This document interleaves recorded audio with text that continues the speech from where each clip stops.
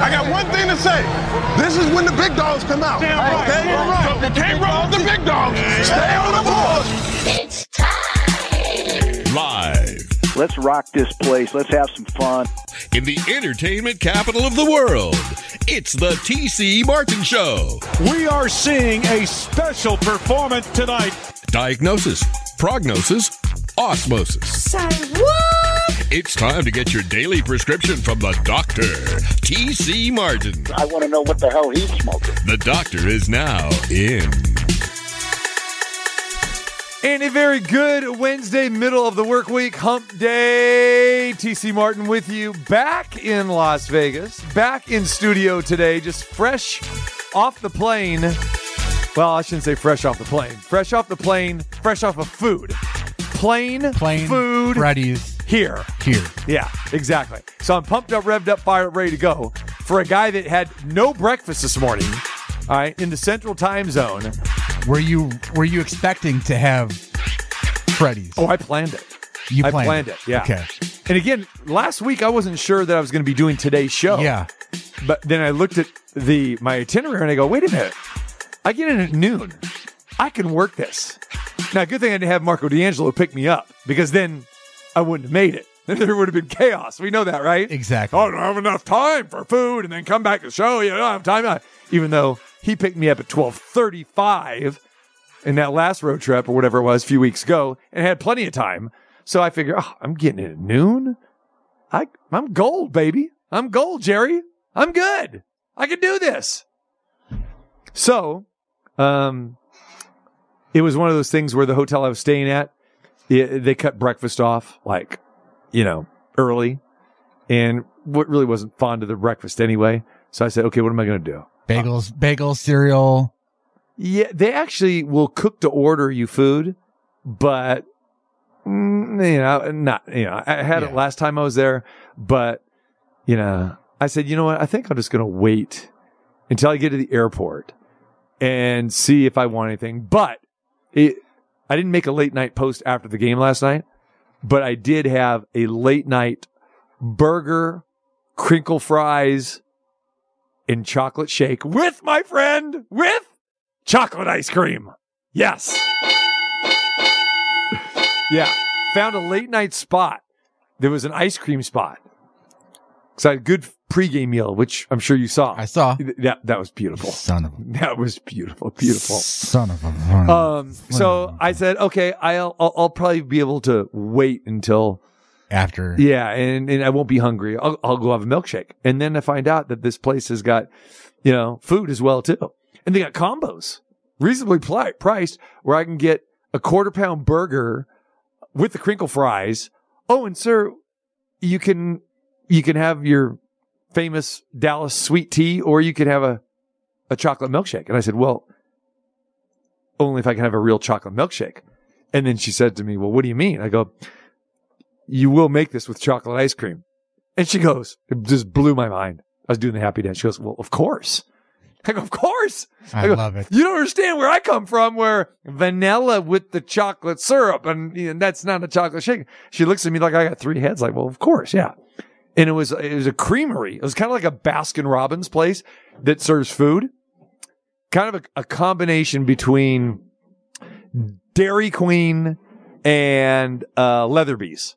Okay. You know what I'm saying? Yeah. Yeah. Not as fancy Leatherby's, but you have plenty of sit down like Leatherby's, and you've got better than Dairy Queen. You know what I'm saying? Because Dairy Queen has food. Yeah. You know what I'm saying? So I probably. Although Dairy Queen's food isn't.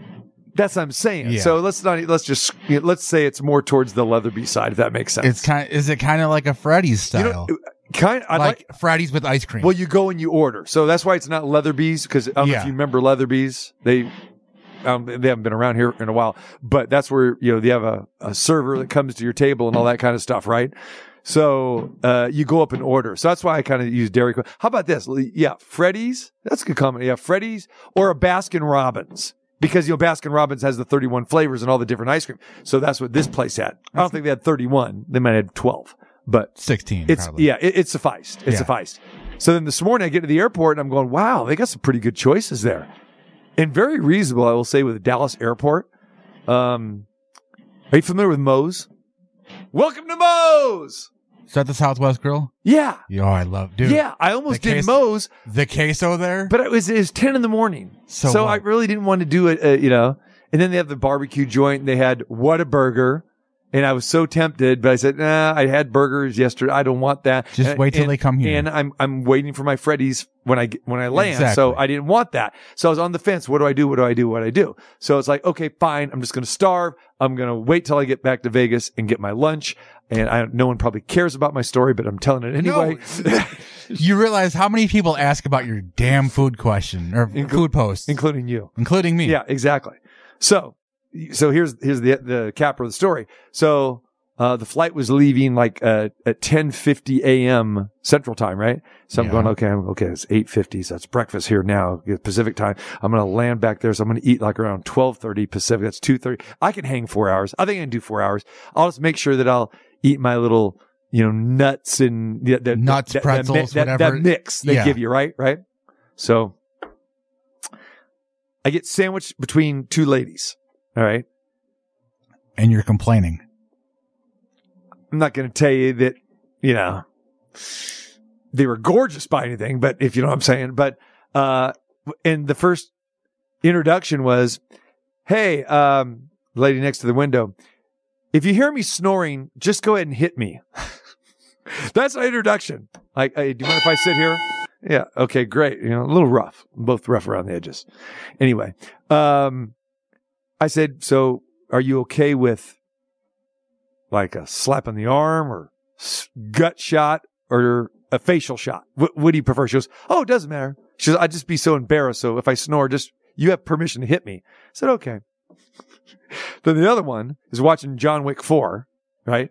Okay. This is good. So I look over and I go, I knew it was John Wick because John Wick. Yeah. And I said, oh, which one is that? I didn't know it was 1, 2, 3, or 4, right? And she goes, oh, 4. And I go, oh, I never saw that. She goes, oh, I'm sorry. I'll turn it off. Oh my. I'm going, am I that intimidating? I go, no. Watch. I was just saying because I was on the verge of watching John Wick 4. I never went. Yeah. It was one of those things. I think I kind of want to watch it. And so that was kind of weird. So anyway, what happens when the server, stewardess, whatever you want to call them. I don't know if I should call them stewardesses or not, right? They go, welcome. And we have this is her first flight today. So please be patient with her.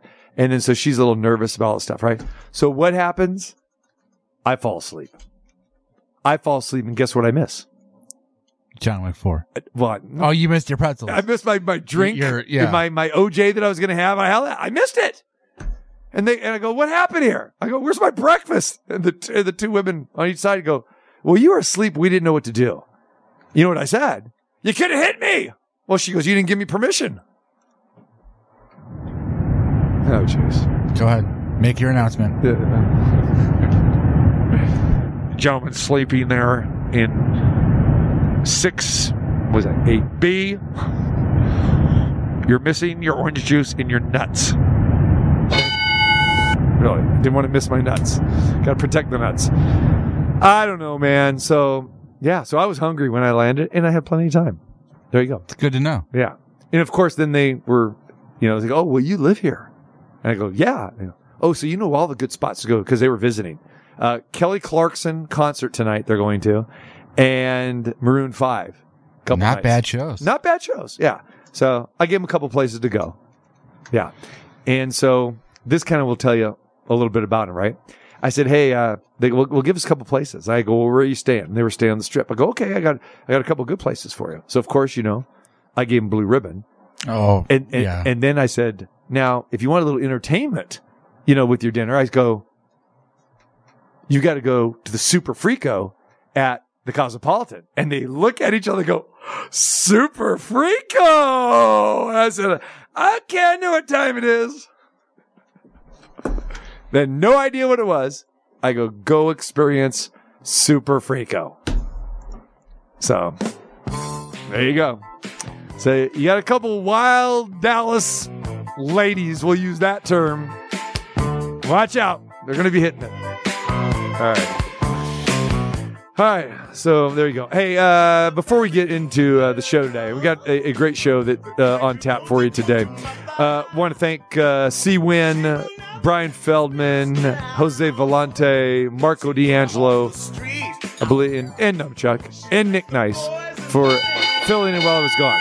So I'll be here till like the 21st of the month now. So we got a 5-game homestand. We'll be here, and then we're going to have a lengthy road trip. So, and you know, we're going to have to squeeze in there. We're going to have to squeeze in, Numchuck, as you know. Is it time to announce this? Is it time? I think we got to announce it. Is it time? The 3rd annual TC Martin Show Songfest, baby, is back. She's all right. It's coming. She's all right.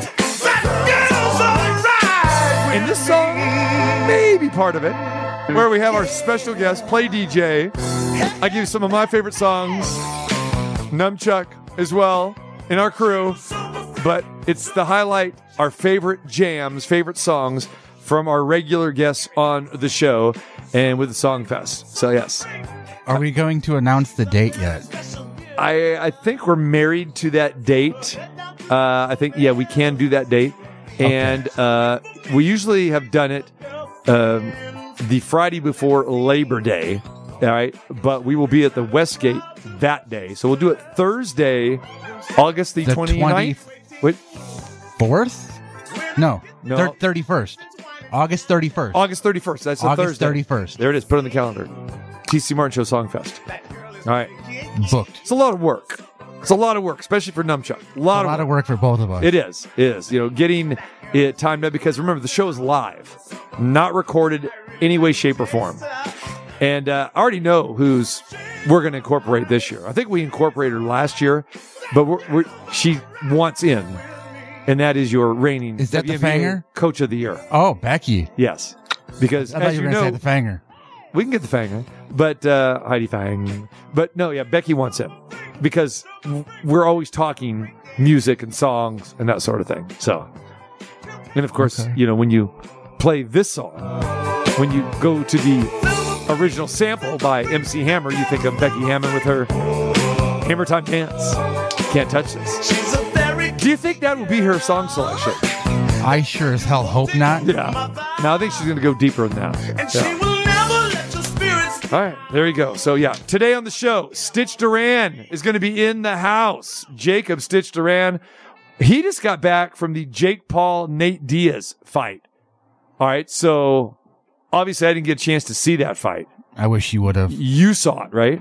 I wish you would have. Can I watch it between now and 3 o'clock when he comes? No. All right. Because you got to do a whole show and, you know, like, Yeah. you'll be into it. And All be, right. Houston Nutt joins us today. Our paths did not cross, and we're going to talk about that. And that's one of the reasons why I want to have him on the show today. So we're going to talk with him about the Pac-12 disappearing act that's happening in college football, college sports right now with the Pac-12, as that story continues to get more and more crazy as days go by. So we'll talk to him about that. And of course, we'll talk to him about Dallas food that I experienced, which, because him and I were supposed to meet up, but he was out of town and he got back today and I was leaving today. So I'm sure that'll be a good 10 minutes. Did you see him at the airport while you were crossing paths? I didn't. You know, I did. I got that would have been the great way to just kind of. That has happened to me before. I've actually done that with people where friends and like, wait, what are you doing? Oh, I'm going. Yeah. So we got going on vacation. Leave me alone. Yeah. So all of that coming up and more today on the show. But let's start today on a serious note. The verdict in with the Henry Ruggs sentencing today. Henry Ruggs III sentenced to 3 to 10 years in prison for the fatal car crash, the drunk driving incident going back to November 2021, where he killed Tina Tintor and her dog Max. Today was the sentencing, and 3 to 10 years. Clark County District Court Judge Jennifer Schwartz told Henry Ruggs this morning that it was one of the most tragic cases she has ever seen and been involved with on the bench.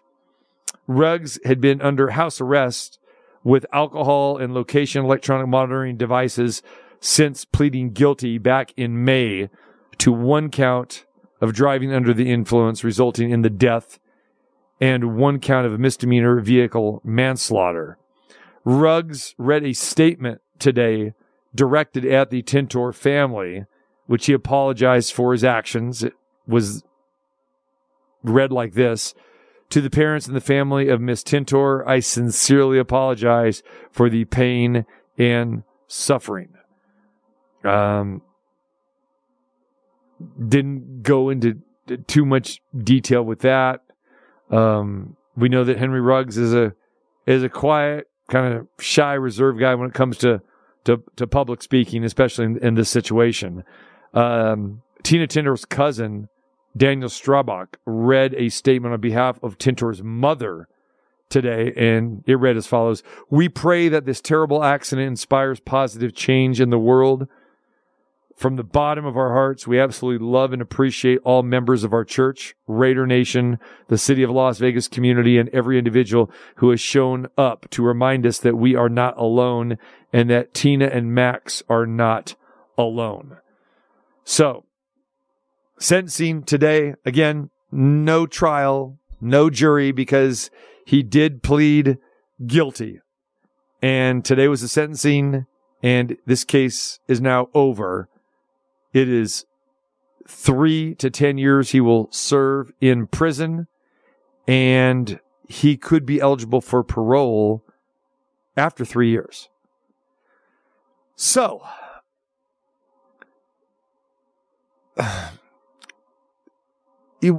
ever since we've been talking about this topic, I mean, it is, it's a serious topic, and just about everybody is on one side of this, and that is, of course, the side of Tina Tintor and her family. To have Henry Ruggs only get 3 to 10 years, I'm not sure that is justice. Now, I understand that Henry Ruggs had a great law team, David Chesnoff and company, and they specialize in a lot of representing celebrities.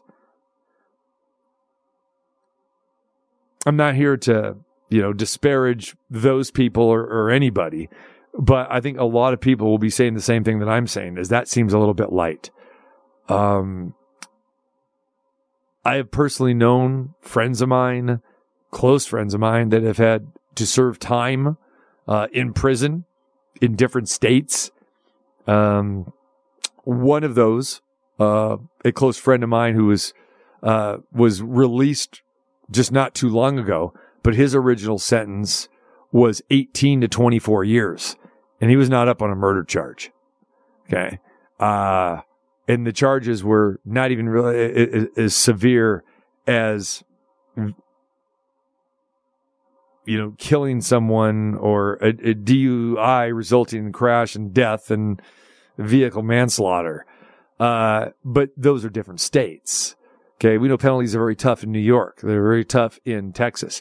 Nevada really don't have much to compare, that to. But for this high profile case with an athlete who decided to drive under the influence and to drive in excess of 100 miles an hour, even over, close to 150 miles per hour. I believe the number was 151 when we first talked about this, right? 156. 156. Yeah. 156 going down Rainbow Boulevard. Okay. That's not a freeway. It's not a highway. It's a residential area for the most part.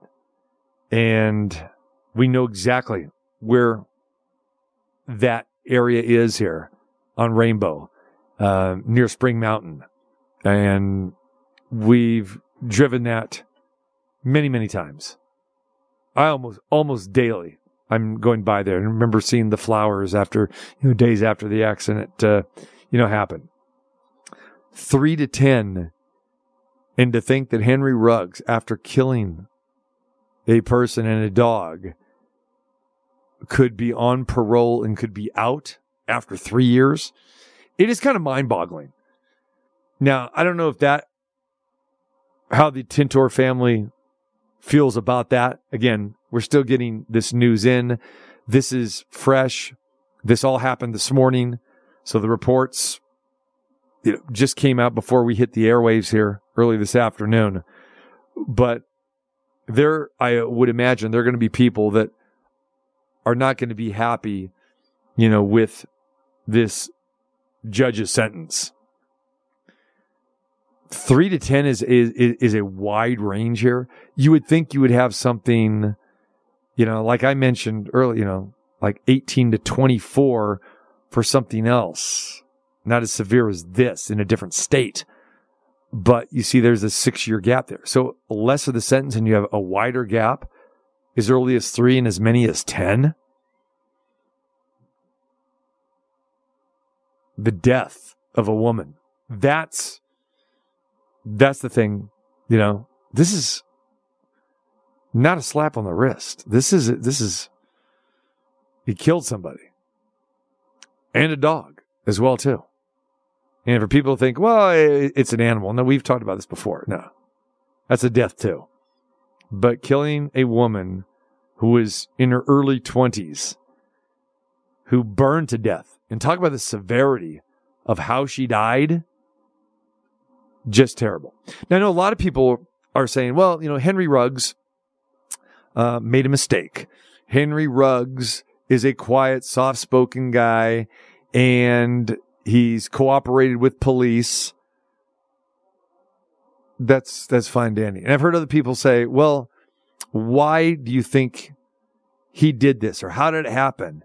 And if you listen to his attorneys will say that, hey, this is out of character for him, that he made a mistake. He was drinking, got behind the wheel, had a female passenger, I guess, girlfriend with him, out of control, and boom, made a mistake. I don't know about using the word mistake there. How about stupidity? You could use that. But here's the thing. People say, well, it's out of character for Henry Ruggs. And he put that in his sentence as well, in his statement today when he said as well that this is not who I am. Let me tell you something. Henry Ruggs for his play on the field at Alabama. His play on the field for the Raiders for the short time that he was here. Okay. But here's what people need to focus on. Well, how could Henry Ruggs do this? Because Henry Ruggs is a partier. Henry Ruggs was a partier. Henry Ruggs liked to drink. Henry Ruggs at times was a drunk. The facts state that right there, that he was drunk. He was intoxicated. He was driving under the influence.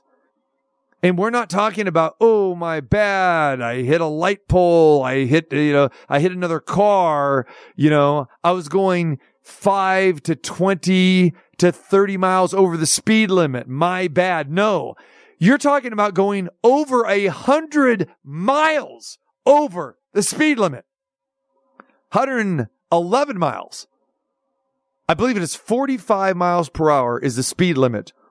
Maybe even 35. But on that stretch of Rainbow, okay, it's between 35 and 45. You're going 156. You kill a person and their dog, and you're telling me that you could be out of prison in 3 years. Now, a lot of people say, well, he's been on house arrest for the last 2 years. That doesn't count. Okay, that's not part of the sentence. Okay, it's not like you have jail time served. Okay, you pled guilty in May, and you've been on house arrest. Much different than being imprisoned from the day that you caused this accident and killed this woman. 3 to 10 years seems very, very light with this. And put yourself, if you were in the Tintor family side of things. How do you feel about that? Now, granted, you want someone, you want the person to pay because took a young girl's life. Hadn't even reached the prime of her life. She's in her early 20s. So, just saying, I think that's going to be a big talking point when you hear 3 to 10 that he could be out on parole. Now, what constitutes getting out of parole? Good behavior. All right? Good behavior. Keeping to yourself, getting your work release program, obeying everything that you're supposed to do. Remember, let's go back to November 2021. And remember what I just said about him being a partier, him being a drunk. He liked to drink. Remember where he was at that night. Okay, there was 2 places. He was at Top Golf, and then he went over a teammate's house and had more to drink. When he was at Top Golf, all right, he had 20 drinks. 20 drinks. And the bill was $450 minimum. All right. So, by the way, $450, he left an $8 tip. How's that factor in? Let's do the math, Chuck. I know you're no good at math, but see, 10% would be what? Out of $450, 10% would be what? 45 bucks, right? Okay, half of 45, okay, would be what? 22.50, yeah, right? So that would be 5%. He left $8. Don't get me started. In a tipping town, but here's a guy, Alabama, comes to the Raiders. Yeah, high on life, high on alcohol, high on himself. Yes. So remember that. You say, why did he do this? Because he's a partier and he's a drunk, and this is what people do. Like, hey man, I'm untouchable.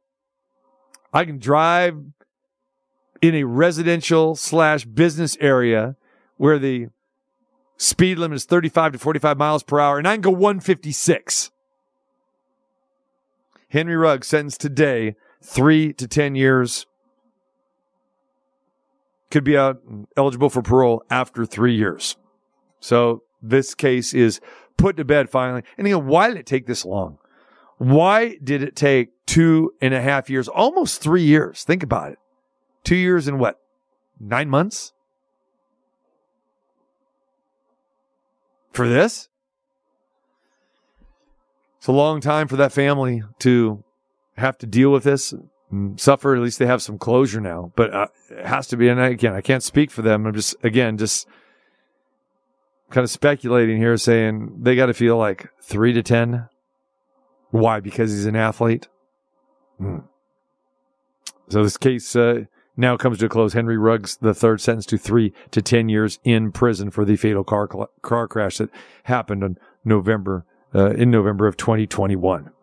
All right, we come back. We will talk some football.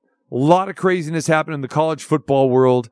The former coach and current CBS college football analyst, Houston Nutt, my man from Dallas, to be specific, McKinney, Texas.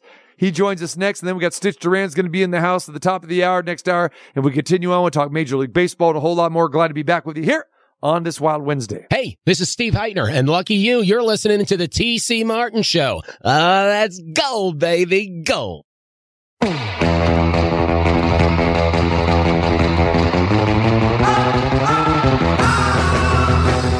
Yes, it's hot in here. Oh, yes, it's hot everywhere. Just coming back from Dallas. We get back here in Las Vegas. But I did notice, like people in the plane going, oh, yeah, we get humidity in Dallas. It's a dry heat in Vegas. And I do notice it. I really never noticed the dry heat versus humidity, especially, hours apart like that. It's beautiful. Who's complaining about the heat? That's what I want to know. Let's just talk about the heat in the kitchen. That's what we need to talk about. Let's talk a little college football. Let's talk about some food with my man in Dallas, My man in McKinney, Texas, the college football coach, and of course does a fantastic job on the CBS Sports Network, and we know that he's about ready to get back into that in the next coming weeks, but glad he could spend some time with us right now. He's getting in his final vacation. My man, Houston Nutt. What is going on, my brother? What's up? It's got to be you, TC. It has to be you. I know you love Dallas. I know you love that humidity. Ooh, man. Hey, now I'll tell you what now. Here, we got breaking news here. We're going to go to our on-the-spot reporter in McKinney, Texas, and we have a live update, Houston Nutt. A live update from a fine meteorologist in McKinney, Texas, and he is saying this. In Terrell and in Dallas, your heat index is 107. Everyone in McKinney is dead. The temperature, the heat index right now in McKinney is 10,000. What is that? 101,105. It's hot in McKinney. There it is, Houston. What do you got to say about that? Here, this could be the only man who lives in McKinney that is still alive, and he's with us on the show. Yeah, hey, we got a break today. It's only 103, 108, 109 last week. So, hey, feeling great, feeling really good. It's almost like a breeze. Who is that guy? Who is that meteorologist? One of your local TV stations are saying everyone in McKinney is dead. Who is this clown? Did you recognize him? I do not recognize him. No, do not. Oh, jeez. No, okay. So you don't know anything about, that heat in McKinney because you've been somewhere else. I come to Dallas and my man says, so when he's here a few weeks ago, I got it on the calendar. Yeah, you're coming. I got you on the calendar. I go, I'm coming. I give him a reminder and he goes, oh my goodness, I'm going to be out of town. He goes, will you be here Wednesday? I go, I'll be leaving on Wednesday. And he's coming back on Wednesday. So we may have seen each other at the airport. Who knows? I have no idea. But you weren't even around McKinney, Texas. So what do you know about this heat? You were probably vacationing in some cooler spot. Well, you're right. You're right. Went on a little brother's trip to Jackson Hole, Wyoming, and it was real cool. That's real nice weather right there. Now, had some rain. Had some rain consistently. But listen, not complaining at all. Beautiful place. But you're exactly right. But I can promise you, the week before that, 108, 107, 109, it was hot. So that was really nice. We just got back. Boy, sorry I missed you. But, hey, it's good to kind of get out a little bit, but it's also good to always get back. You got it. All right. So your brother Dickie, it was great meeting him when you guys, were here, last month in Vegas. That was fantastic. You guys got a little vacation time. That's cool. Now, what were you doing, man? Were you fishing? I know you got some good food there. I don't know what they have in Jackson Hole, Wyoming. I mean, you gotta hip us to all this. No, we play golf and we eat good meals. Have you ever had any elk? I have not had elk. I've had buffalo. I've had bison. But I've had venison. I had some deer, but I've never had. Have I had elk? I don't think I've had elk. How is elk? Yeah, I think you need to put that on your menu. You need to try that. Ooh. I think it's outstanding, and so it's really nice. I tell you what, saw some bald eagles, some golden eagles sitting out there eating on that back part of that Snake River Club, and it's just absolutely gorgeous, and you need to try that. Elk. So how do you do the elk, man? Do you put it on a smoker? I mean, how do we do? We put it on a grill? What do we do with this? You're putting that on the grill. Mm-hmm. You grill it up. Now, I'm sure they can smoke it. I'm sure they do a lot of different ways, but hey, I just told them to grill mine up, and it was outstanding and really good. I mean, just tender. It was awesome. Really? All right. So elk. Now, what does the elk taste like? I mean, as far as, can we compare it to a New York, a filet? I mean, how do you match it up with the last filet you had here with me? Yeah, that's a great question. Now, it's a little different, but it is, it's related. It's related to that filet mignon, ribeye. It's related a little bit, but it's a little different, but I tell you, it's a good little change of pace now. But again, your place was absolutely phenomenal. There you go. As you know, my friend, I'm not going to lead you astray when it comes to food time. Oh, that's I understand that. I witnessed that firsthand. I love it. I love it. So yeah, and here's the problem. I'm not gonna probably get back to Dallas unless those Dallas Wings make the playoffs, and we got to make another trip there. But I'm looking forward to dining with you. Next time, because you were talking about a couple places you wanted to take me. Now, obviously, you mentioned Hutchins, the barbecue place that we give way too much love on this show. But and it's funny because I had some friends in Dallas, and I mentioned to them, I said, okay, so here's where my man says we need to go, and so I gave them Hutchins, and they go, oh, stop right there, yeah. That place is a monster. They hadn't eaten there. Then not eaten, but the reviews, they said, no, that place is legit. And then I told them about your other steakhouse that you told me. They go, well, we haven't been to that one. So they took me over to Del Frisco. So I went to Del Frisco 2 nights ago. And give me a comment about Del Frisco. I love Del Frisco's. Okay. Excellent place. Great salads, great shrimp cocktails, and great steaks. I mean, they got a great mixture. It's awesome. I enjoyed it. But now what's that? What did you have? I went with a filet. I was on the fence whether I was going to go with the New York or the filet. But when I go to a steakhouse, that gives me a fair comparison. I love the fillets, but it was not as good as my place. I got to tell you that. It wasn't good as a couple of my Vegas places. Now I've only taken you to one of my steakhouses here in Vegas. Wait till I take you to the next one. It's even gonna blow that away, my friend. Oh, I can't wait. You set a high mark now. You set a high mark. I know. Be careful. I understand how that goes. I understand what I'm doing here, but we just need you to use some of your frequent flyer miles and get over here and not wait for another year. That's what you got to do. I know it. I need to. You know it. But I like Del Frisco. But let me tell you what I did yesterday for my pregame meal, Houston. I went to Pappasito's. Oh, okay. And got me a little Mexican. That was good. It was very, very good. And I've had the Papa Burgers before. I've had the Papa Barbecue. I've had that in Houston. And first time, the Papa Do's, people say you got to go there. But, I'm not that much for the seafood, the Cajun seafood. So, but I said, oh, yeah, I'm down for some Mexican. Very impressed. I'm going to send you some pictures of that. But have you eaten there? Give me your thoughts on that place. You know what? I haven't eaten. Oh. Now, a lot of my friends have, and they say the same thing that you just got through saying. They love it. It's right by Jerry's World, right by Jerry's old stadium, right there. So there you go. Mm-hmm. All right. So there's our Dallas food quest.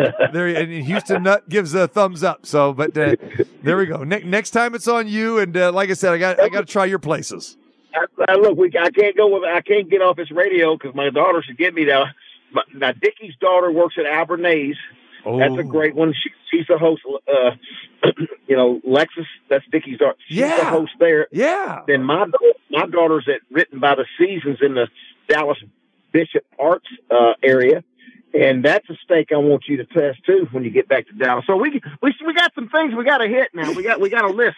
I love it. That's it. Oh, let's line up those schedules, man, and do it. Because I'm dying to because I had heard that especially the Albernays, what you're talking about, they said that's a spot. They go that's a spot. That'll be better than Del Frisco's. I already know that. Yeah.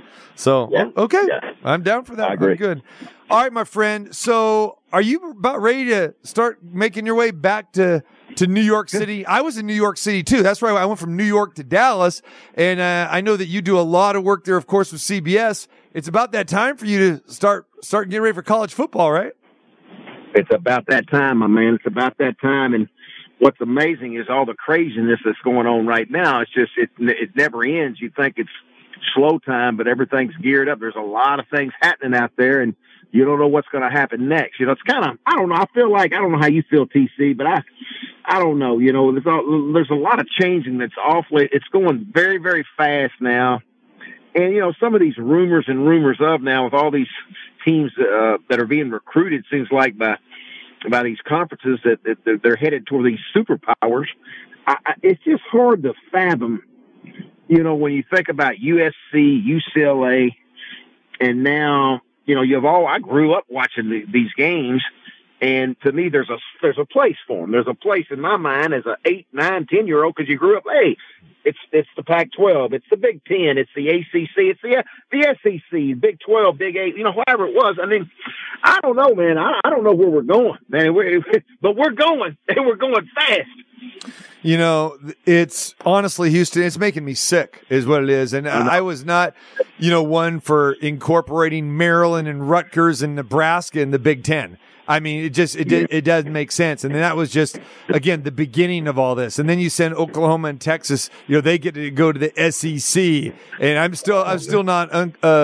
still uncomfortable with, A&M going over there years ago. Just like, what are we doing? Missouri going on. I mean, what are we talking about here? But now when you go with USC, UCLA to the Big Ten and, talking about these type of road trips, now we're hearing Cal, Stanford to the ACC every day. It's changing. I mean, really what we're talking about here is the basically dissolving the Pac-12. I mean, really, aren't we talking about that? Now, if you're going to try to supplant that, like, okay, now we're going to take a couple teams from like San Diego State or Wyoming to go to the Pac-12 from the Mountain West. Then what happens to the Mountain West? And they start grabbing teams out of the WAC. I mean, it is so out of whack. It drives me nuts. And remember back in the day, it would take like an act of Congress to make these things happen. And now they're happening by a snap of a finger. It blows my mind. I feel same way you do. Looks like I just can't go. And to think, we're going to talk about California and Stanford. They're going to fly across the country to ACC. We're gonna actually fly these schools, these guys, and we talk about. I thought we were pretty quick. Everybody's pretty quick to talk about the well-being of the student athlete. Now, you can't tell me there's going to be a lack of sleep somewhere in there. This travel is not easy. I go from Dallas to New York, and I know I'm 65 years of age, but I'm still that's a grind. And so now you take a young person. Hey, look, we're going to fly Stanford. You got to play Miami, but guess what? Now, when we fly back Saturday night, we get in about 4 a.m. We expect you to be in that class at 7:30 a.m. now on Monday. And heaven forbid if there's a Thursday night game. I mean, I just don't know. I don't know where we're going. To me, it doesn't make sense whatsoever. And it looks like to me, stay tuned. Looks like everybody's still recruiting. And here's the thing, though. We mentioned the travel with that, and that's insane. The Big Ten, okay, all right, you got USC, UCLA. Hey, well, they'll get a relatively short trip comparison to, going to some of these other schools back east. If you go, hey, we're going to Nebraska, we're going to Iowa. I mean, it's still a trek, but what about USC, UCLA to Rutgers or to Maryland? And what about these other sports that nobody's talking about? We're all consumed with football and then basketball to a certain degree. But what about, the lacrosse teams or the softball teams or the volleyball teams or the swimming teams and this and that? I mean, there's no funding, really. Are we going to, how are these sports supposed to survive? I understand it's supposed to be a trickle down theory, from the money that you're getting for football and this and that. But the travel and missing the classes for all sports. But let's talk about some of these smaller sports that don't get any attendance whatsoever and really don't have any budgeting to go with it. And now you're talking about these kids really missing all kinds of class. No question about it. That's what it just doesn't make sense to me. When you think about all the class that's going to be missed, the travel, and one of the things I was going to ask you, Stanford has always had a great name. It surprises me. Stanford, when you think about Stanford, there's a lot of mothers and fathers and athletes. Well, hey, my son got an offer from Stanford. It's such a big deal. How in the world are they not involved in something, with the USC, UCLAs of the world? But I guess I know their football's been down the last 4 or 5 years, but like you said, now you're going back to the other sports. How about the women's basketball team? How about, they're always up there. Right. Golf. They're always up there. Baseball. So very good in baseball. Baseball. Yeah. Yes. Yeah. So now it's just like, I guess it shows everybody, hey, look, football is the deal. And I guess Stanford hadn't been playing well enough. They're not on the high selective list right now. They're not with the USCs and UCLAs. So I don't know. I don't get it, man. No, it really doesn't make any sense at all. And then how quickly this can, turn again. I just don't know what, the Pac-12, going back to the Pac-10 before, the Pac-8 before that, we all remember that. And again, this was a very, very good conference. I mean, every year. And now you're talking about relegating this thing. And I guess it goes all back to Larry Scott, who was the commissioner at the time and negotiated this horrible TV deal with their own network. And of course, when you don't have the outlet, for television, this is what's going to hurt you and you can't compete with the big boys. But football has been down. I mean, Oregon has been good, USC, but we know how this thing goes, man. This is cyclical. Right. I mean, it can turn around. It can turn around, but now it's just like, if you're not good for, 3 or 4 years, like you said with Stanford, it's like, boom, now you're just going to punt on these guys. But I mean, what? It's not going to get any easier. You're going to the ACC facing Clemson and Miami and teams of that nature. Heck, it doesn't make any sense. I mean, from a college standpoint, from a campus standpoint, okay, they're comparable to a Wake Forest or maybe a Duke or something like that. But I don't know, man. I don't know what the answer is, but it just seems like there are no rules anymore. There is no regions anymore. There are no rivalries and nobody cares. That's it. Nobody cares. I mean, the whole idea in the very beginning, right, was proximity, creating rivalries, less travel, concentrate on your academics and building these rivalries. Everything I just mentioned is out the door right now. Out the door. Right. Out the door. And that's not even to say, I had the privilege to coach at Murray State. I hate to think about the little teams like that are just, they're way down the bottom now. And, they depend on these bigger schools to keep their budget going. And I'm just curious, the Mountain West, which I did a lot of CBS, we watched a lot of Mountain West games and really good football, and I wonder how all this is going to affect that kind of conference. And do they start trying to go recruit, some of these teams? Or, I just don't know. Big 12 to me, when they lost Oklahoma and Texas, that's two brand names. It's almost like, okay, this is how this thing's going to work. To me, they could have gone and just started recruiting the USC, UCLA's, go start getting Arizona State, because Arizona basketball, I mean, you got to look at everything. And so to me, this is why this is all about, as you know, TC, it's got to be all now. It's not so much about the well-being of the student. It's more about, it's all about the money. 100% all about the money. The Mountain West sent out a statement, and it reads like this. Monday night, the Mountain West Board of Directors, comprised of our 12 presidents, met to reaffirm our collective commitment to the conference and its future. With the recent changes in membership composition in several conferences, the Mountain West is exploring all opportunities to strengthen the league, including through the addition of new member schools, Board of Directors, Chair Presidents. Garrett Stokes of the University of New Mexico and Commissioner Gloria Navarez will be the voice of the conference and will lead the ongoing explorations of the possibilities before presenting any to the board. We are strong in who we are and proud of the exceptional experience we provide the student athletes of the Mountain West Conference. I mean, everyone's gonna put a statement out like that. I mean, what does the Pac-12 statement say? That's what I want to read, Houston. What does that say?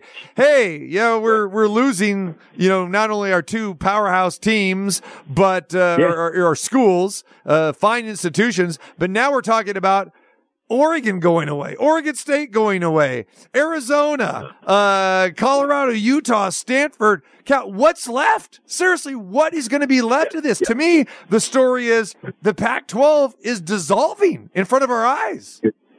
Right in front of your eyes. Right in front of your eyes. Just, I don't know. There's you're losing teams.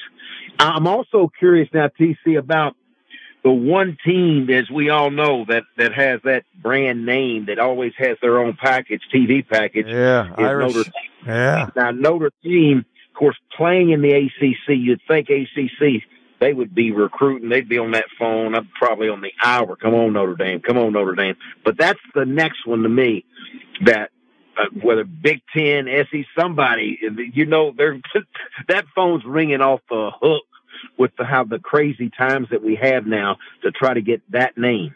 Yeah, but what's really weird about that, Houston, I mean, Notre Dame they've gotten that invitation from the Big Ten a long time ago. And, I think even the Big 12, talked to them a little bit. And like you said, the ACC, they went there, for basketball, and then they tried to play an ACC schedule, for 2 years, on the football side, but they've said no. I mean, like BYU's another one. I mean, BYU left the Mountain West Conference and they go, nah, we're fine with being an independent. Those two schools, can Notre Dame really make more money, independently with that kind of soft schedule, so to speak, instead of joining the Big Ten? That doesn't make sense. Yeah, I do. But don't you think, though, now, today, this time now, don't you think it's a little bit different than the offer they had just a few years previous? I think this is a whole different time zone right now with what's happening. They got to be having a little bit different conversation instead of saying, I think we're just going to stay independent. I don't know where this thing's headed, because it looks like they just want a top 32 teams and kind of have these superpowers. So I think it's got to be a little bit harder discussion, because to me, it's a different conversation it was 2 or 3, 4 years ago. No, I agree with you. I think you're right about that. But see, that's one that I think everyone would sign off for. It's like Notre Dame and the Big Ten, proximity, natural rivalries, makes all the sense in the world. Hey, I said last week, Colorado, good for you. Go to the Big 12. That's where you belong. Should have never went to. Yeah. So there are a couple of these things that make a lot of sense. But again, that's the minority. I mean, most of this stuff doesn't make any sense. Exactly right. Yeah. All right, brother. I appreciate the time as always, my friend, and glad that you made it back. You got a little R&R in Jackson Hole, Wyoming, so that's good. Yeah. And we're going to be talking to you a lot, hopefully, as the college football season approaches, my friend. And I appreciate the time as always, and looking forward to catching up with you in person again real soon, whether it's on my turf or your turf or neutral turf. Neutral turf. That's how's right. that? That sounds good. All right, brother. Be good. We'll talk to you soon. See you, man. There it is. Houston Nutt, one of the best. Yeah.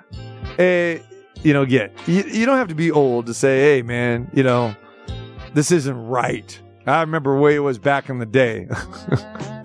This is the problem. I mean, there's just way too much change, and a lot of it doesn't make sense. Because you figure these conferences can still make money. These schools can make money in their existing situations. And again, just ask Colorado and ask Utah. Does it get any better? When you go, especially for Colorado, when you try to go to join the big boys and try to go for the major money like they did a few years ago.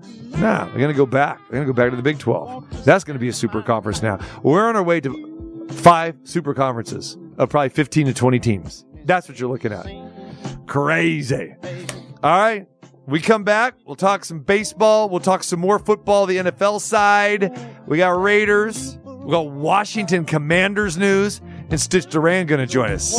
Talk a little boxing and more right here on this Wild Wednesday. Let me be the one you come running to.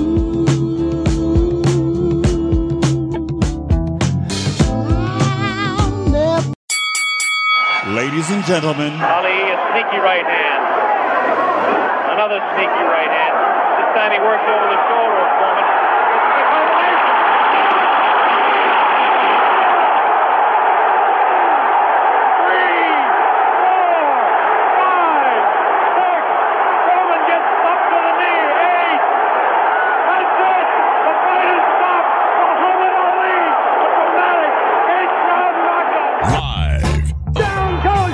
Down goes Frazier! Down goes Frazier! The heavyweight champion is taking the mandatory 8 count, and Foreman is as poised as can be. In the entertainment capital of the world. Right now he backs off from a sharp right uppercut to the body by Tyson. Again, a double right hand to the body and the chin.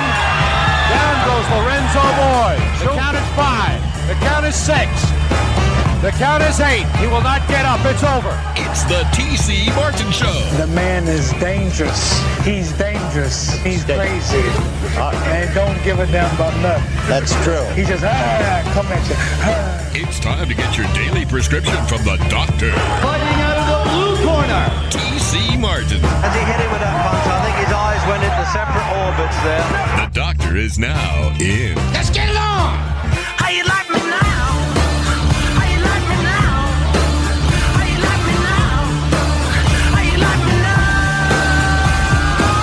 Hour number 2, we'll talk a little boxing. Well, we'll talk semi-boxing. We'll talk about the Jake Paul, Nate Diaz bout from last weekend. And my man Stitch Duran, longtime friend of Nate Diaz, he was in the corner. Stitch will be joining us this hour, so hang tight for that. Plus, we'll talk a little Major League Baseball, NFL, training camp. Yep. Winding down in the exhibition season starting here this weekend. Raiders and the Niners on Sunday here at Allegiant Stadium. Looking forward to that first glance to see Jimmy Garoppolo and the 2023 version of the Raiders on Sunday. And we've got a pretty cool doubleheader here on Sunday. Got the Raiders at 1 o'clock, and then at 6 p.m., the Aces back at the house in action. And they'll be playing on Sunday against the Atlanta Dream. Tough stretch here for the Aces. They're in the middle right now, but just coming back home after splitting the road trip, losing to the New York Liberty on Sunday, but coming back and bouncing back in emphatic fashion last night in Dallas. Aces scored the first 16 points of that game and rolled the victory 104-84 over Dallas, and the final score not even indicative of the blowout that game was last night. Yes, they were ready to play, came back with a vengeance, and Aces off a loss, tremendous. Asia Wilson, as we mentioned yesterday, just coming off a subpar performance, only 9 points against the Liberty. It was her birthday yesterday. 20 plus for Asia, double. Great performance by her, and the rest of the Las Vegas Aces now improving their record to 25-3. But now we start a 5-game homestand with the Aces on Friday night against the Washington Mystics on Friday. Sunday, you've got the Atlanta Dream. And then Tuesday, the Commissioner's Cup final with the New York Liberty. That one is the real deal. That's for all the money right there. You're talking about $30,000 a piece for each player. And then the Liberty will stay over here for the regular season game on Thursday. And then, the LA Sparks come to town, the Saturday after that. So you got a 5-game homestand. And that's why the Commissioner's Cup game was sandwiched there August the 15th. And we're looking forward to that. Aces trying to go back-to-back Commissioner's Cups after winning in Chicago last year. So a question for you. That $30,000 a piece, does that go for like this emergency people too? Like what? I'm drawing a blank on her name. So you're talking about like Elena Coates, who in that sort of thing. No, those are for the contracted players. Okay. Yeah.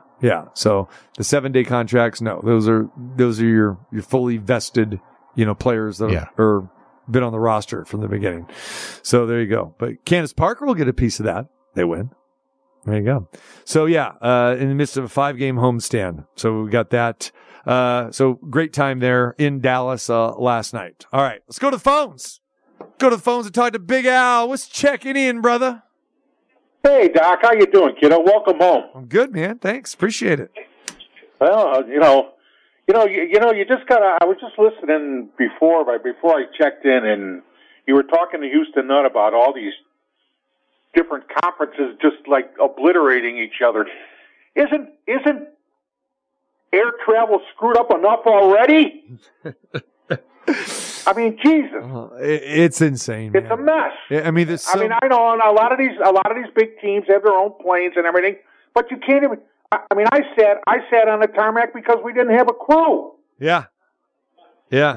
You know, I mean, the airline industry is an absolute mess right now, and that's something completely different. That's politics. So this is sports. So let's talk sports.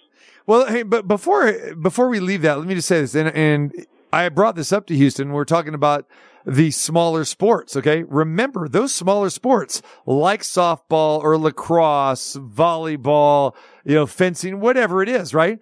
They fly commercial. So to your point, yeah. Let's get on a plane and go from, LA to, BWI, to Baltimore, Washington International. Good luck on that. Oh, and especially if we're dealing in the wintertime or early spring. Are you kidding me? Yeah. So they fly commercial. There's going to be plenty of nightmares. And I guarantee you, Al, there's going to be game cancellations or game postponements. I'm also gonna make a demand on the air that these conferences that are adding people or losing teams, they got to change their names. The Big Ten is not a Big 18. Yeah, right. It's not the big, and isn't it ironic that the Atlantic Coast Conference will have two Pacific Coast teams? Yes. It's pathetic. It just stinks. Like you mentioned with Houston, what happened to the rivalries? I mean, and then you touched on Notre Dame, which is a sore subject of mine, but they're going to my opinion is they stay independent until the NBC money runs out. Right. And when it comes time for renegotiation, maybe they say, okay, we'll listen now. Think about this, T. Think about this for a second. The greatest football game in the history of college football was in the Big 8. Correct? You can say that. You could, or you could say the Southwest Conference if you want to talk Texas, Arkansas back in the day. No. I'm talking 1971, Oklahoma, Nebraska. Right. Yeah. Johnny Rodgers. Yeah, I know. Yeah. That was the greatest game in the history of college football. What most people say. It's just goofy. Mm. All right. T. Yes. T. You're on. The Aces they played great last night. I got to give them a lot of credit for bounce back. I'm sure Becky was using both feet and everybody's behind. I'm sure the plane ride from New York to Dallas was not delightful, to say the least. Mm-hmm. Yes, very true. But very true. You're forgetting. You guys are missing something. Numchuck, I can't believe you haven't mentioned anything yet. Our Cubbies are a game out of first. Holy cow. This is true. The Cubbies are playing great. Al, can I get some credit for this? I mean, since I made the trip to Wrigley, going back a little more than a week ago, Cubbies are on fire. Boz took care of you, didn't he? Yeah. Hey, and it was beautiful to see them sweep the dead birds, as you like to call them. That was beautiful. Well, yeah. Beautiful. Of course. I mean, right. If you think about it, it was always a good thing. But then Cincinnati came into town, won the first game, Cubs win the last three. Yeah. They scored like 20 runs a game. Yeah. Incredible. Go Cubs, go. There we go. All right. Here's Big Al's theme song. There it is, ladies and gentlemen. There it is. All right, we lost you. Go ahead. No. Yeah. No. Go. That's new stuff. That song's for the yuppies. Those are for the wannabes that all got on the bandwagon in 14, 15, and 16. Yeah. No. It's true. That's true. I like it. No. That's like they weren't playing that song in 1984, were they? No.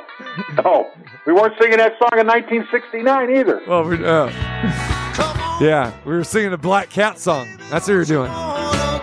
Well, 1969 we were singing Jay and the Americans. All right, brother. Yes, so the Cubs are playing some good ball. There's no question. Without being the homer that you are, is this a playoff team? When I was in Vegas and I was out there, a couple months ago, I got me a little 45-1 to win the National League. Ooh. And I got me a little 8-1 and 10-1 to win the division. That's pretty nice right there. I like that. Enough said. I like that. Enough said. Get in the party. Get in the party and you never know. The Reds have fallen back a little bit. They're a game and a half out. Like you mentioned, the Cubbies a game and a half out, and the Brewers. And we are totally used to the Brewers, falling apart in the months of August and September. I mean, that's what we've seen with them. It could happen again. But, that division is somewhat dreadful, but I'm partial to it. It's the second worst division in baseball. It is. Behind the American League Central. Mm-hmm. And the American League Central is by far the most pathetic division in baseball. I'm sure there's plenty of AAA teams that could win that division, but hey, why not, right? No, really. I mean, why not? And people are going, well, the Cubs basically have the same roster that they've had all season long. Why are they now contending? Because they're hitting. They're beating the cover off the ball. Yes. Timely hitting. Timely hitting and honestly, they're getting some pretty good pitching right now, too. The 2 free agents that they signed, Bellinger has been a stud since the All-Star break. And of all the shortstops that were out there last year, Dansby Swanson is head and shoulders above everybody else. Yeah. Trey Turner's having a great year, ain't he? for $300 million, Doc. That's right. I know. Like I said, just using that team as your personal ATM machine. Yeah, Trey's got to be happy going home every night. He's happy. He's happy checking his bank account on the limo home every night. Yeah, and checking his bank account on the 1st and 15th every month. For sure. I know. And you don't have to worry about. I know you got a chance to go see the Stros play in New York City. I don't think you got to worry too much about that, do you? No. As a matter of fact, I mean, before that series started, when they got Verlander, you just saw the trade deadline. It was like, wow, okay. I mean, it is so unusual to get a guy back. A guy that really didn't want to leave, and then you get him back, basically in the same year. That is unheard of, and that is going to give this team, and already has given this team, a jolt. And just the way that they're playing right now, they're so loose, and now they're getting, their players back. The only guy that's not back is Michael Brantley, and once they get him back, I mean, look out. But no, this is the mojo time for them. And, they split with the Yankees. They go to Baltimore. They go to the White House on Sunday. So that was really nice for them. And, I'm sorry, Monday they go to the White House, and then they start the series with Baltimore yesterday. They fall behind 5-0. And then next thing you know, boom, here they come. And again, it's experience. They've been there before. And when you have, timely hitting like we talk about, you got clutch performers, and Kyle Tucker with the grand slam last night. Numchuck, if you got that audio, I want to hear that bad boy, against the O's. Wow. Yeah. So experience, Big Al. Experience means a lot when we come, to August and September and October. Well, let me ask you one question, and not following the Stros like you do, of course. How many games head up do they have with Texas left? Any? 3. Because I know the schedule is just a joke. Because it used to be you played everybody in your division in September. Right. Games meant something, but nowadays it's not like that. So no, and a matter of fact, they got the huge series, coming up this weekend. No, I actually take that back. This weekend, the Angels are coming to town, but yeah, no, they got 3 more against Texas. Looking forward to that. Just wipe them out. Yeah. Wipe them out. And again, Texas, we'll give them credit. I mean, they are playing some good baseball right now. And then, again, you pick up Scherzer, beautiful move. But this thing was laid in the foundation, last offseason when they picked up Marcus Semien, and Seager and those type of guys. So I'll give Texas some credit. But again, have you been there as an organization? Have you been there as a team, playing meaningful games in September? No, haven't got to the postseason. And again, the Astros, basically with pretty much the same team they had last year, now with Verlander back, it is really the same team. I said it a long time ago. They are going to catch fire at some point in time. And I think when they catch Texas, then they will put Texas in the rearview mirror. And I think both teams will make the playoffs. They're both going to get in, right? They'll both get in. Be a problem, right? Yeah, they'll both get in. Yeah. But, but winning that division is key. That's what it's all about. Winning that division is key because right now you look at Baltimore. You can't argue with Baltimore. Baltimore is 20-plus games over 500. They're having a fantastic season. But, right now the Astros trail Baltimore like 4.5 games. So these are important games for the Astros right now because you don't want to be a wild card. You want to be a division winner. So at least, again, you have that home field advantage in some of these key series, especially early on. True. Yeah. Hey, don't forget when Houston Nutt comes to town, you got to take him to our favorite Tex-Mex place. Yeah. Again, he was here last month. I mean, he was here like right before you were here, and he doesn't get here as often as you do. But no, he was just raving about the spots I was taking him. So yeah, I know the places you take me to, and they're all primo. So yep. Without having to ring the bell, we know what we're talking about. Exactly, my friend. I appreciate it. All right, and I appreciate you always listening to Big Al from afar, Big Al from Curacao, and of course listen to the Aces game as well too. A huge Aces fan, Big Al Lorenz. I love it. Huge Aces fan. I love it. All right, brother. I appreciate it, man. Take care. We'll talk to you soon. And of course, listen to the Aces game as well too. All right. Yes. Aces with a 5-game homestand. I love the sound of that. All right. Get home, get relaxed, win in the home court. Oh, by the way, this team is 13-0 on the home floor, the Michelob Ultra Arena inside the Mandalay Bay. You gotta like that. The Astros, the Orioles.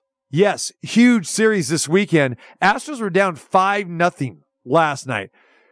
Came back down 6-2. Then it was 6-3, and the Orioles were 2 outs away from putting a W in another W on the Astros last night and extending this lead to over 5.5 games.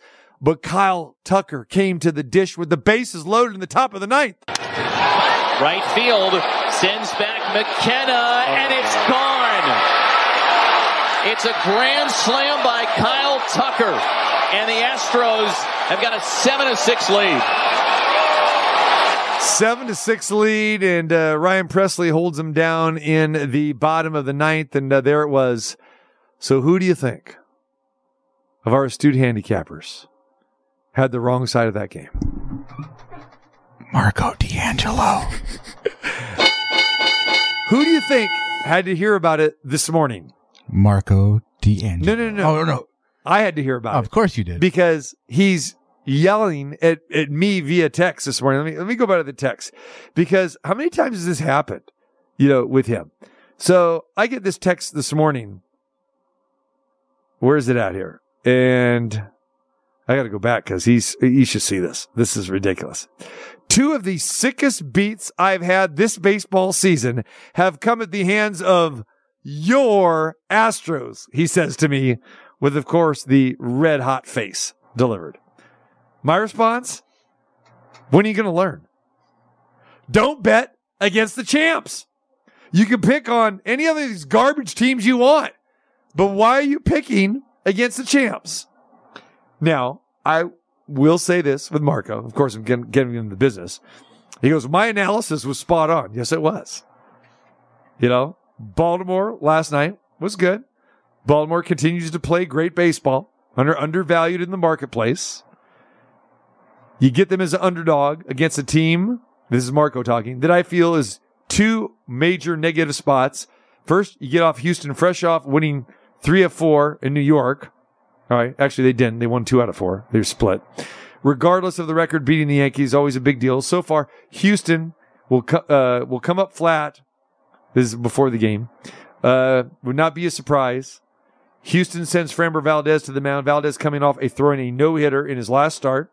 There's no way he matches the intensity of his last performance. So not only do we have a team in a bad scheduling spot, we also have the starting pitcher in a negative spot as well. And now let's look at Baltimore. Even though they have the best record and they don't get the buzz that they should because this team isn't made up of superstars. But what we do have is a team that wants to make a statement, and the statement is that they are for real. No better way of doing that than being the defending champs. All right. That's all fine and dandy. But the bottom line is this.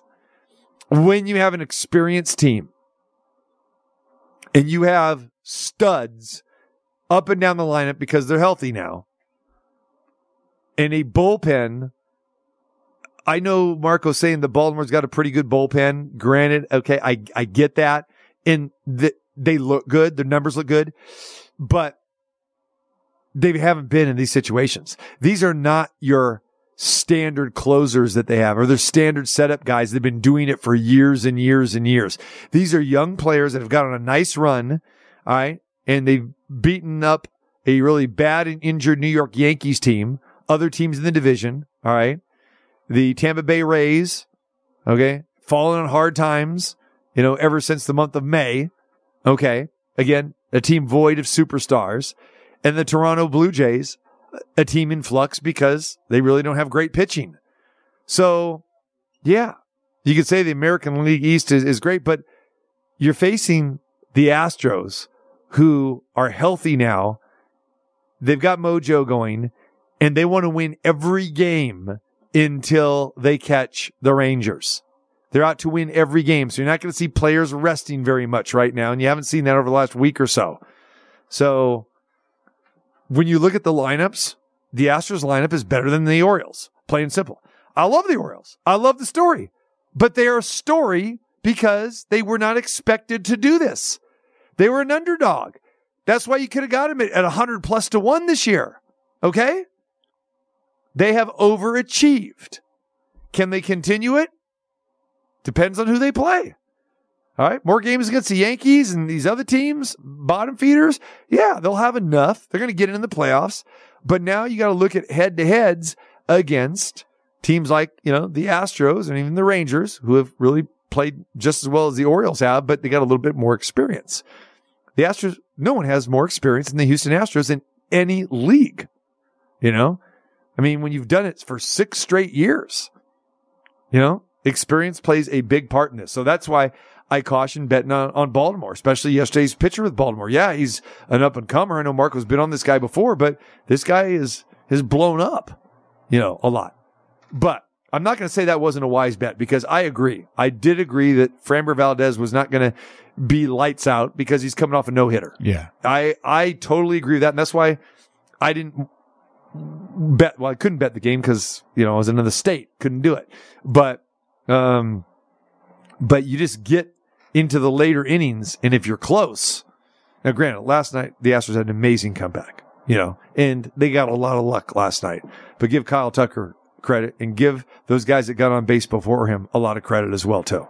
So I'm just saying, I'd rather put my money going against, teams that don't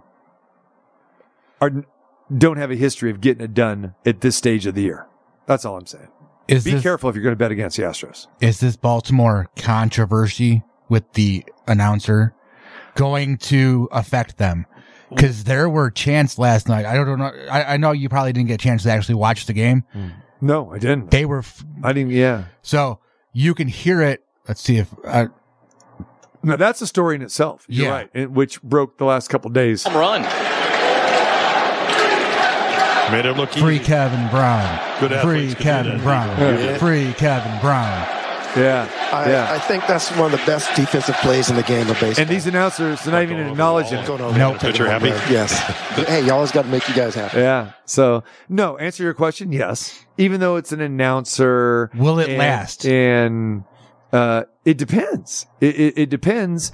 If they start losing games, then they'll look for any excuse to say, oh, well, that's the case. Okay. Yeah, you got to be careful, if you're a fan base like that as well, too, because the players don't want to hear that. Hey, the champs are in town. We're trying to knock off the champs. We're trying to make a statement here. And that is stuff that is, we don't want to answer those questions. And they're not going to answer those questions, in the clubhouse and post game. Yeah. Well, is that going to have anything to do with it? You're going to like, no, it's like, okay, that's an announcer. It's got nothing to do with how we're playing on the field last night. But it could be a distraction because people will start asking the players about that. So, yeah. So Astros and Orioles, I'm looking forward to being back here tonight so I can actually go home and watch it. Yeah, I'm looking forward to that. And Christian Javier is on the mound tonight for the Astros. And we know that he struggled. Jack Flaherty, who came over from the trade, so he is pitching for the Orioles tonight. Very curious about how that is going to play out tonight and get the Astros again as an underdog. And again, they're almost worth a play.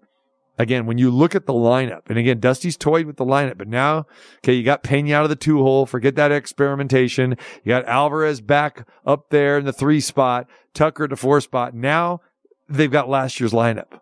Okay, basically got last year's lineup. We got Altuve, Bregman, Alvarez, Tucker, Abreu, and then look how.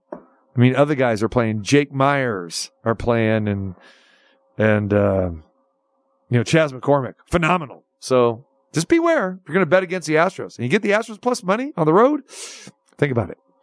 All right, we'll talk a little more NFL when we come back. Stitch Duran, my man, going to be joining us, and we talk a little boxing. Specifically, we'll talk about that Jake Paul Nate Diaz fight that he was involved with over the weekend. Now, more from your favorite sports radio physician. Oh, for crying out loud. The doctor. You watch your language on the air. T.C. Martin.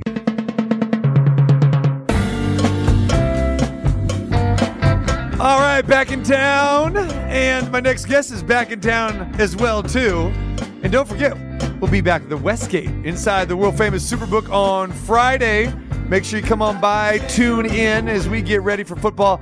First full weekend of preseason football. Raiders in action against San Francisco on Sunday. We'll talk about that and a whole lot more. Again, our good friends at the Westgate, Las Vegas, the world-famous Superbook, and your chance to get involved in the Super Contest. You have till September the 9th to sign up for that. $1,000 entry fee, pick 5 games each week against the spread in the NFL, and you could be taking home the big cash. Or if you really got some cojones, $5,000, winner take all in the Super Contest Gold. All right, got all that happening as well too. Get signed up until September 9th at the Superbook, the Westgate, Las Vegas. All right. Continuing on here, my main man, Stitch Duran, is in the house here today. Definitely has more frequent flyer miles than myself or anybody I know. He has been on the road too. He's getting ready to go back on the road, so I appreciate him coming in today before he gets airborne again. They just got your name and picture and number at Customs, don't they? They do. What's up, Stitch? Hey, but first of all, thanks for inviting me to the Raider San Francisco 49er game. There it is? Oh, too bad. You're going to be out of town. I'll be holding your microphone. Yeah, there you go. Yeah, anyway. Yeah, it's been, I'm doing good. Thank God, and, I got another head off tomorrow morning. I did the Jake Paul Nate Diaz fight over the week. Yeah. Actually, I was in Dallas the whole week, and different experience. Been through a lot, done a lot. This one was a lot of fun. It's funny because you were in Dallas, I was in Dallas, and you were like leaving, and I was coming in because I was only there for 2 days, and came from New York. But I want you to tell people your travel schedule the last 3 weeks, not just travel, but the fights that you've been working just the last 3 weeks. Well, see, if you can remember them all. Well, yeah, the 3 weeks before, what was I at? I was somewhere. Anyway, the last 2 weeks though. Yeah, okay. So Monday, Tuesday, and Wednesday, I went to Stockton to go work with Nate Diaz and kind of get everything uniformed. And so that was Monday, Tuesday, Wednesday. Thursday, I fly off to Shawnee, Oklahoma to do a Top Rank show. I get to my room at 12 o'clock midnight. 3 o'clock, I have a lobby call to get to the airport. To go to Houston. I have a 4-hour wait in Houston. Then I fly straight to Tokyo. I leave Sunday. I get there Monday afternoon. I do the Robesi fight that same night as Inoue on Tuesday. And Wednesday morning, I'm home. Thursday, I have to go to the Palms for the weigh-ins for Friday's fights. Friday, I work with 5 fighters Friday night. And then I get invited to go to the Spence and Crawford fight. Right. And I have ringside seats. Right, so I'm kind of. Where's my invitation. You're talking about me and the Niners and the Raiders. Oh, come on. No, but let me tell you what I did. See, so I'm sitting at ringside. Joy Joyce with me, the boxer. And, Yeah. you know, I'm there with Floyd Sr. and all that. And to me, it's just too tight and too loud. And I kind of excuse myself.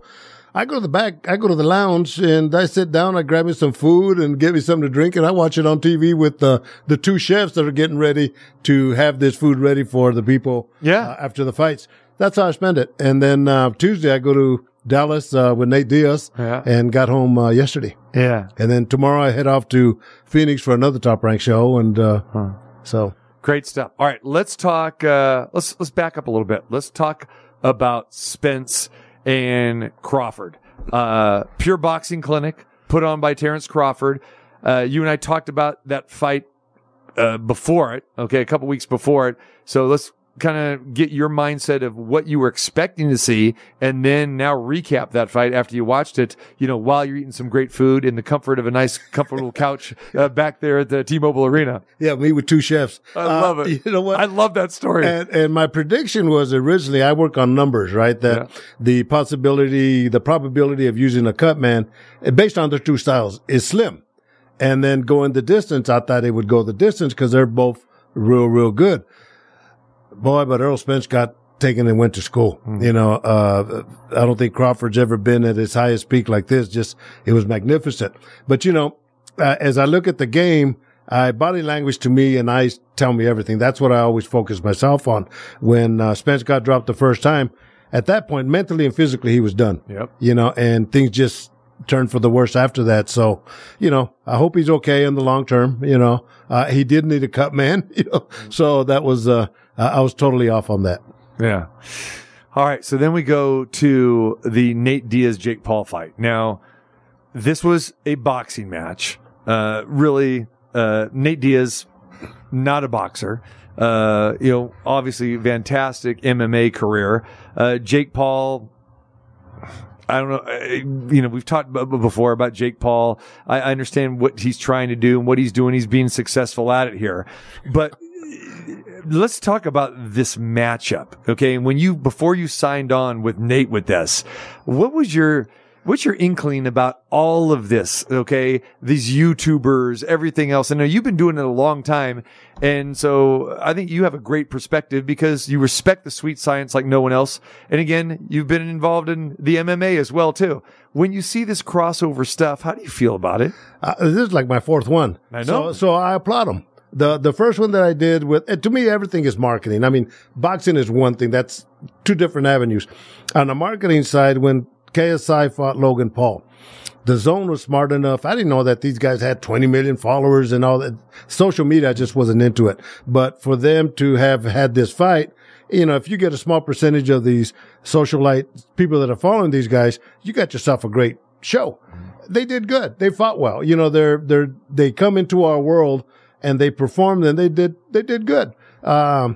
Jake Paul, got to give him a lot of props, man, because, you know, he's done it. He continues to do it.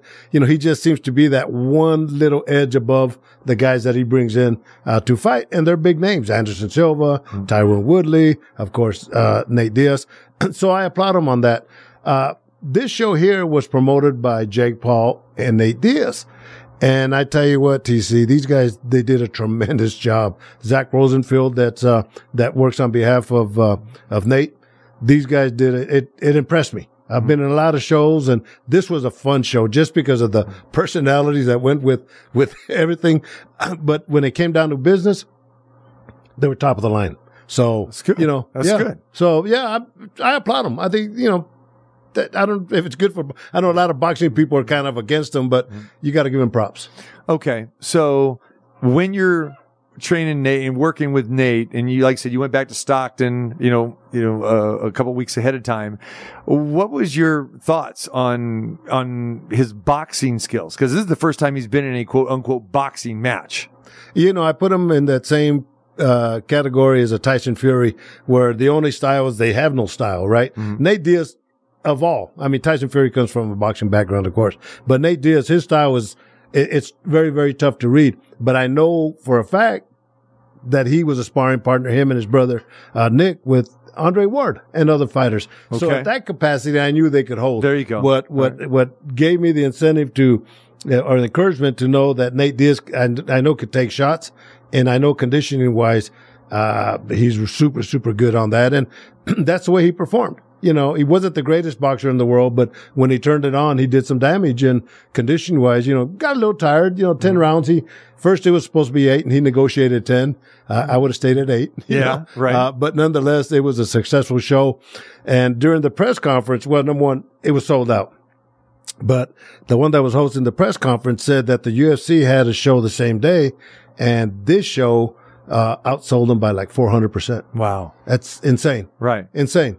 So what was Nate's motivation to do this? And again, go out of his comfort zone a little bit. You know, MMA fighter, get into the boxing ring. Was it purely money, or has he always had this desire to be a boxer? And why didn't he do it sooner? Well, I think the timing was perfect right now. You know, he had finished his career with the UFC, and of course, everything is big at this point. Money, he's doing fine on money. I was talking to his attorney, Sam, and, you know, he's really invested in gyms and houses, apartments. So he's done good with his money, but of course, money was a big incentive. Fighting Jake Paul had to be a bigger incentive. Now they're negotiating doing it again in an MMA cage. Okay. So, and Nate, you know, Jake Paul's throwing out $10 million. So how can you not do it? All right. So we've seen MMA guys go into boxing. How about a boxer who tries to go to MMA? I mean, we go way back. We've seen James Toney tried to do that, right? I mean, going way back. A lot of people forget that. And others, we haven't really seen success for either guy, you know what I'm saying? Changing principles like that. So if this is in a cage, well, who's the favorite, and how's it play out? Well, Nate would be the favorite only because he's Nate, right? But the thing that I had so much respect for the Paul brothers, they're both high school wrestlers. Okay. And when I had my school of kickboxing, guys that were wrestlers that would come and kickbox, great athletes. So I knew they were athletes right from the get-go. I would give the edge on to Nate on this one, but, you know, anything could happen. Mm-hmm. So you think if this rematch happens, it's in a cage? Yes. Yes. And is that something that's planned right now? They were talking about it at the press conference, and Jake Paul had mentioned it to him, you know, take the money, you know. So I think they will. So we know that Jake Paul, he's taking this very, very seriously. Yes, 100%. Right? Okay. He's not there just to make the money in this and that. He wants to be a world champion, and he thinks that he can, you know, kind of buck unconventional, ways. And where guys start boxing at the age of 6 and 8 and go through the amateurs and the golden gloves and work their way up, that he can come in here and compete for a title. Your opinion on Jake Paul as a professional boxer? I think keep it at this standard, you know, at this level here with him.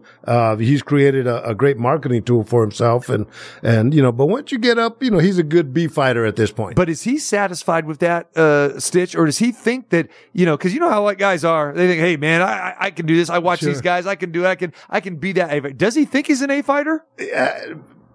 Deep inside, probably not. You know, I think he's a smart he's a marketing master. Yeah. That I know he is. So it's easy to talk world championship fights as you're fighting guys like Nate Diaz and these other guys and just use part of that, as your marketing tool. So yeah, I tell you, he's smart as a fox. I got to give him props. What is his most comfortable weight in boxing, do you think? Jake Paul. That I don't know. I'm not good at weights. You know, I don't even know. Well, what was the weight of this fight? I don't even pay attention to weights.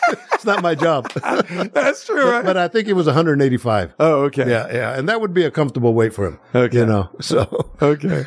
Stitch Duran in the house, in Dallas, for the Nate Diaz and Jake Paul fight. Now, Paul knocked him down in the 5th round. But what was your take on that? Because it looked like it. Was it a glancing blow, or was he off balance? What was your take? Yeah, I saw it on YouTube, and he hit him on top of the head, and that's always, you know, they'll throw your equilibrium off in a heartbeat. You know, but he got up and he was focused, and you know he survived, and so you know that aspect, I was kind of looked at it and said, well, is he going to continue? But he continued and came on strong. Mm-hmm. You know, the last 3 rounds, if he would have did that early on, it would have made a big difference in the game. And let me add with Jake Paul, one of the things that I really respect about him is he has a big voice.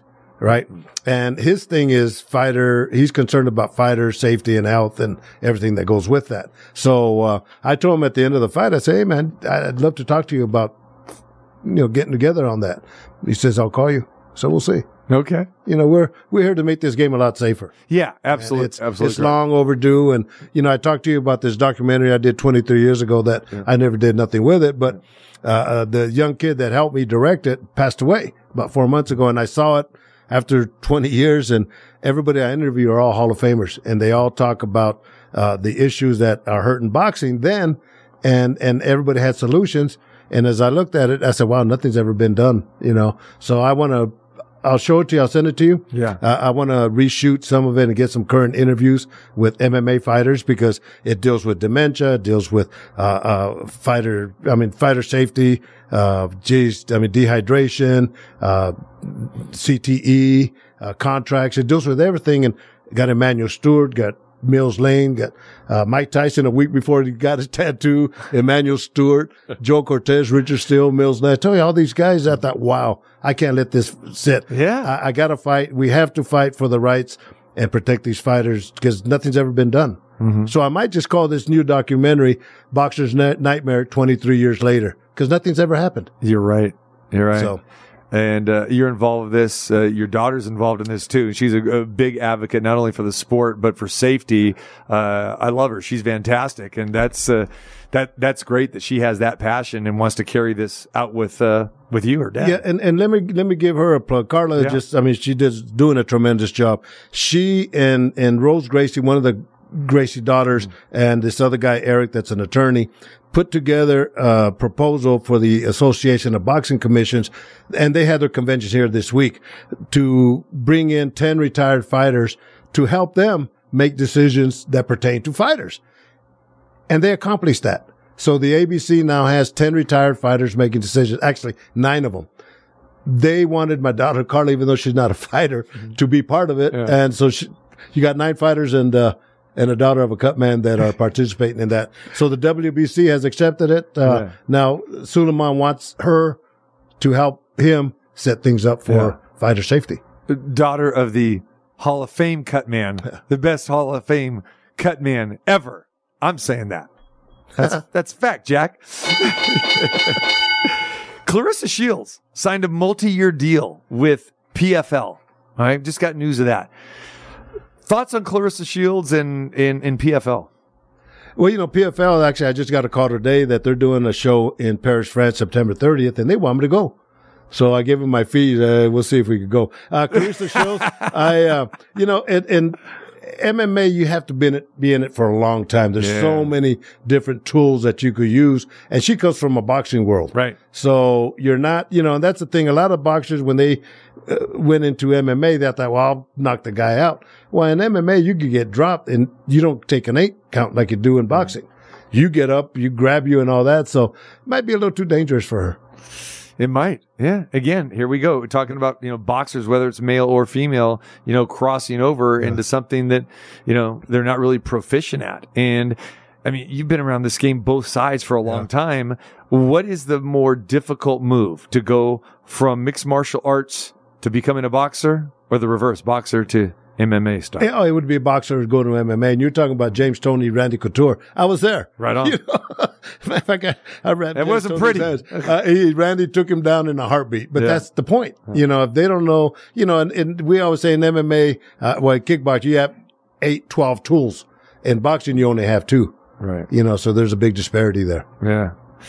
Wow. All right, great stuff, Stitch Duran. All right, so what's coming up next here, man? So again, we've got some more fights coming up, but man, it has been fantastic going back to this spring and what we've seen so far in this summer with big fights, especially here in Vegas. It's been fun, and I just thank Top Rank for bringing me and Mike Bazu in as house cutmen, because they're a great organization and they do a lot of fights, and I do a lot of work. I mean, working 5 fights, wrapping 5 fighters' hands in one night is normal nowadays. But that's something I did when I was with the UFC. It's what I did with Nate Diaz and his team. Right. Worked 5 fights, wrapped 5 fighters' hands, and so and it's good, TC, because they bring professional people to help these young guys Yes. that are just getting going. And I treat them like a world champ because they deserve to be treated that way. Right.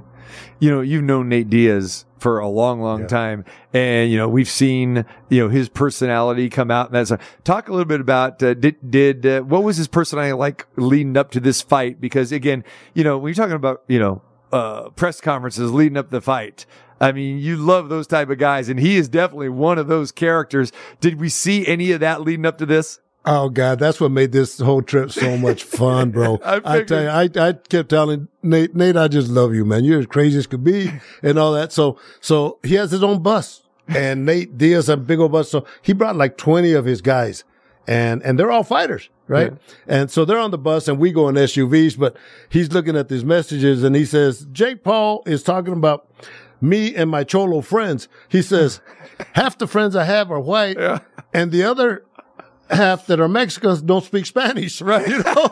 So, oh my God, I started laughing. I said, what a comeback. But his comebacks are real funny, and they're real good. You know, they're just, Nate uses the F-bomb like a, you know, like we drink water. Yeah. Often. Yeah, exactly. Oh my, I can imagine what being on the road would be like with him. Yeah. It was fun, TC, you know, and he'll come and he'll show you love. He'll come and grab me and, you know, show me the love and all that. But he knows, you know, that I'm there to protect him. And the thing about it, God, I saw BJ Penn was there, Rampage, Anthony, who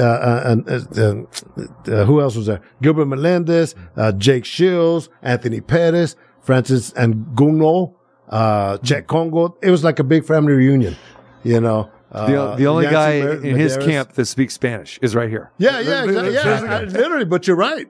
You're right. But you know what? In my outfit now, I made a real nice outfit, and there I represented three things. The 209, which we grew up in, right? Planada, my hometown, and then the United Farm Worker patch. Oh, very nice. So that was our way of giving back. And I told Nate, you know, Nate, we're representing the Latinos from California. And so sure enough, man. But look at that. Oh, this is sweet. Yeah. This is sweet. Yeah. See, that's one thing with Stitch's ring jackets and the clothing. It's always top notch, my friend. Yeah. Top notch. It doesn't matter if it's an MMA or boxing, world championship fight, or if it's on the big screen in the theaters. I love what you were wearing in Creed. Oh, you know what? That was awesome because I'm the only one that had my name on it, on my outfit. I know. And I'm the only one that had Creed on their back. Yeah. You know, Michael B. Jordan just, you know, he always went beyond the call, and Keenan Coogler told me at the premiere, he says, we gave you a lot of what they call quote unquote center shots. Yes, they did. So you saw me a lot. Yeah. And, you know, that was awesome. That was nice. I think it's a respect factor. Absolutely it is. That makes you feel good, and you're part of that family. I mean, that's, again, man, that's, you know, being in the corner or making that ring walk in a world championship fight is one thing. But then again, to have those relationships and be on the big screen and knowing those guys are really tapping into you, you know, for your knowledge and your reputation. I mean, that means a lot. Yeah. I mean, it does. It makes a lot of sense. And, you know, to the point where Michael's hugging me and telling me he loves me. You know, so he knows I bring quality to the game, and he knows I'm there to take care of him. Seriously, I'm just going to say it from a guy who just loves watching, you know, sports movies, especially boxing movies. It just brings the realism, the credibility to it, and I love that. And when I see you in there, I mean, it's awesome. Are we going to have a Creed 4? They're working on that now. But you know, it's funny, TC. Let me tell you, people now are stopping me for Creed instead of boxing. Yeah. I'm walking in Dallas, and this kid yells out, Creed! It's never happened before. Yeah. So that's kind of a mind blower. That is good, man. That is good. I know. I'm just wondering, you know, where they can take it, you know, if there's a 4, I mean, I don't know if you can divulge anything or if you know, but okay. Cause, you know, he's basically came out of retirement in the last one, you know, so where does he take it from here? You know, that's where the questions come in. You know, Jonathan Majors, does he stay with it? I know that they're developing his daughter, to maybe highlight her in the next one. Okay. But then also, if you notice, Drago was in it. Yes. The young Drago. Yeah. Now they're going to do a spinoff on Drago. Yeah. You know, so there it is, man. It will continue, bro. Yeah. I love it. Yeah. Stitch, appreciate you coming in today, man. Appreciate the friendship as always. It's fantastic, man. You're one of the best, and you know it, and love having you, man. It's always a pleasure, man. Anytime. You got it. He is Jacob Stitch Duran, the Hall of Fame cut man, and you can catch him on big screens. You catch him in the movies, as we've talked about so many times for many, many years. And again, in a corner on ESPN or ESPN Plus on a top-ranked show near you anytime. All right. I want to thank Houston Nutt for joining us today and talking the craziness of college athletics and the realignment with the Pac-12 and everything else in the Big Ten. You miss any part of the shows, go to the website at tcmartinshow.com. Great to be back here after about a week off, and we'll be here for about the next 2 weeks before we go back on the road again, but appreciate that. And again, of course, Numchuck and my man Stitch Duran for being in the house today. All right, tcmartinshow.com, that's where you go. We're back at it again tomorrow as we continue on. More nonstop sports talk. We reconvene tomorrow at 2. Lord, it's a real motherfucker, yeah. Make you wanna run for cover, yes it will. And if you look, you will discover, yeah. Lord, it's a real motherfucker, yeah.